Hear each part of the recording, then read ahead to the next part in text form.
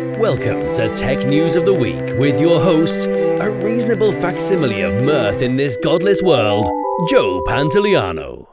Welcome to Technically Not Wednesday?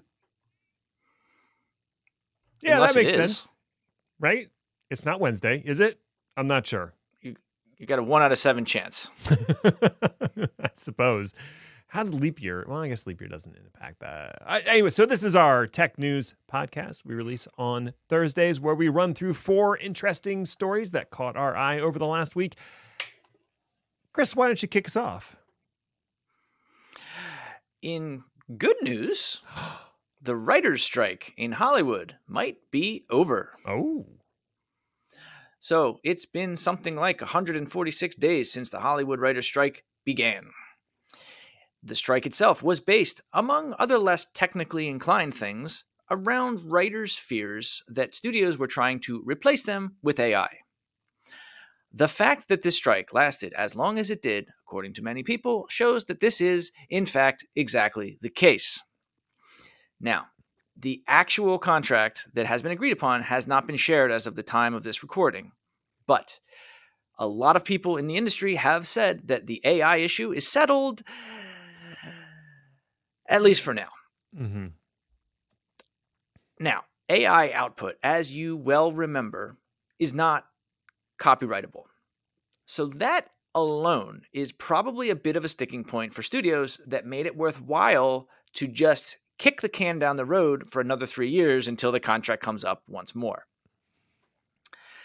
One thing that's interesting and will bear attention going forward is that this is only the writers. The actors, SAG, still don't have a contract, are still not at the table, and for them as well, AI is a significant issue. Buying somebody's likeness, using it in perpetuity, and replacing them with an AI actor, you've seen the horror stories. I have. And I assume you've also seen Polar Express. One comment on the issue I read stated something like, ironically, all the Botox in Hollywood has made actors look so plastic that their AI doppelgangers look much more believable. Which, zing. Ouch. Like, not wrong in some cases, but ouch. Microsoft earns the S3 bucket of shame on Azure. Now look, I don't care. Azure doesn't technically have S3. This is an S3 bucket of shame in spirit. Researchers at Wiz found 38 terabytes of data exposed on a Microsoft AI GitHub repo linked to an Azure storage account. The AI team at Microsoft had intended to share a subset of open source training data housed in the storage account. But they accidentally set the wrong scope for the SAS tokens granting access. And instead of just that subset, the token gave full access and full permissions to the entirety of the storage account.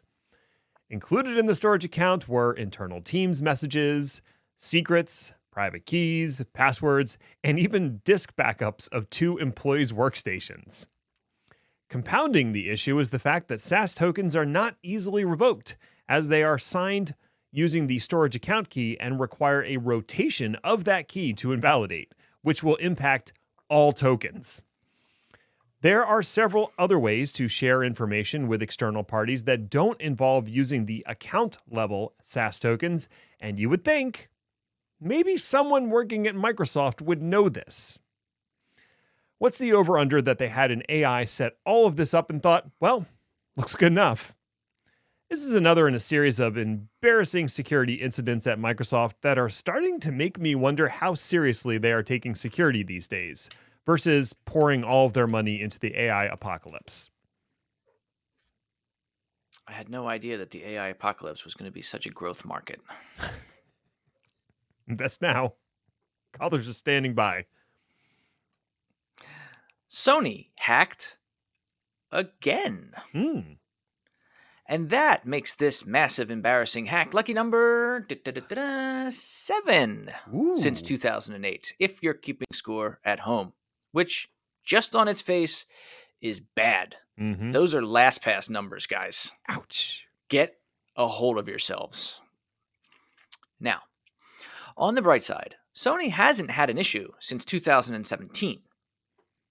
On the less bright side, it's today now. And a ransomware group called ransom.vc claims that they have accessed at least 6,000 files from Sony as of September 25th. Quote, "We have successfully compromised all of Sony's systems. Due to Sony not wanting to pay, data is for sale," unquote. Now, the group did post a small proof of hack, and the files listed, they appear to be build logs, Java resources, and HTML. There is also a number of internal PowerPoints describing various testing and benchmarking efforts, which I'm sure we're absolutely all on pins and needles to get our hands on. Mm-hmm. Amusingly, the proof of hack also includes an executive summary that describes Sony, just in case we didn't know which Sony the ransomware attack meant. Oh. Obviously, it's too early to tell how bad things actually are, and Sony is definitely not talking. But if nobody buys the data, ransom.vc announced that they would be releasing all the data at the end of this week. I, for one, cannot wait to mock Sony's poor color matching and criticizing the bloat in that PowerPoint deck. You used papyrus in there, didn't you, Sony? I know that you did. Mm-hmm. It's kind of weird. I know it. Kind of weird that their slide master has 6 different masters inside of it, each with identical layouts. Why is this 90 megabytes? I can't figure it out. Wow, we had to embed a picture in every layout, naturally. NFTs are even more worthless. What's less than 0? There are many manias that have gripped the American populace in my lifetime. There was Beanie Babies, baseball cards, even Pogs for a very short window. But by far, the dumbest and most environmentally destructive has been NFTs. Here at Chaos Lever, we have always considered them a deeply stupid idea with essentially 0 merit, and I think we're just going to take a little victory lap here. According to a report... Yay! We did it! We were right about awful things. According to a report from the crypto gambling site Dap Gamble, which I would wager you wouldn't be able to spell correctly given infinite time, and infinite monkeys, the vast majority of NFTs are effectively worthless. Kind of felt like they were always worthless, but they scanned 73,000 NFT collections, of which 95% have a market cap of 0 Ether. That means they're worth nothing. Not only that, but only 21% of the collections had full ownership, meaning the other 79% had unsold inventory in the collection. But wait, it gets so much worse. Dap Gamble also identified almost 200,000 collections that were minted with no apparent owner or market share, so they're worthless and unsold. And yet, those NFTs had to be minted, which adds up to an equivalent of the yearly CO2 emissions for 2,048 homes. NFTs are worse than useless, overhyped garbage like Tickle Me Elmo. At the end of the day, you have nothing to show for it, nothing to play with, and no one to blame but yourself. Feel shame. Shame. All right, that's it. Go away now. Bye.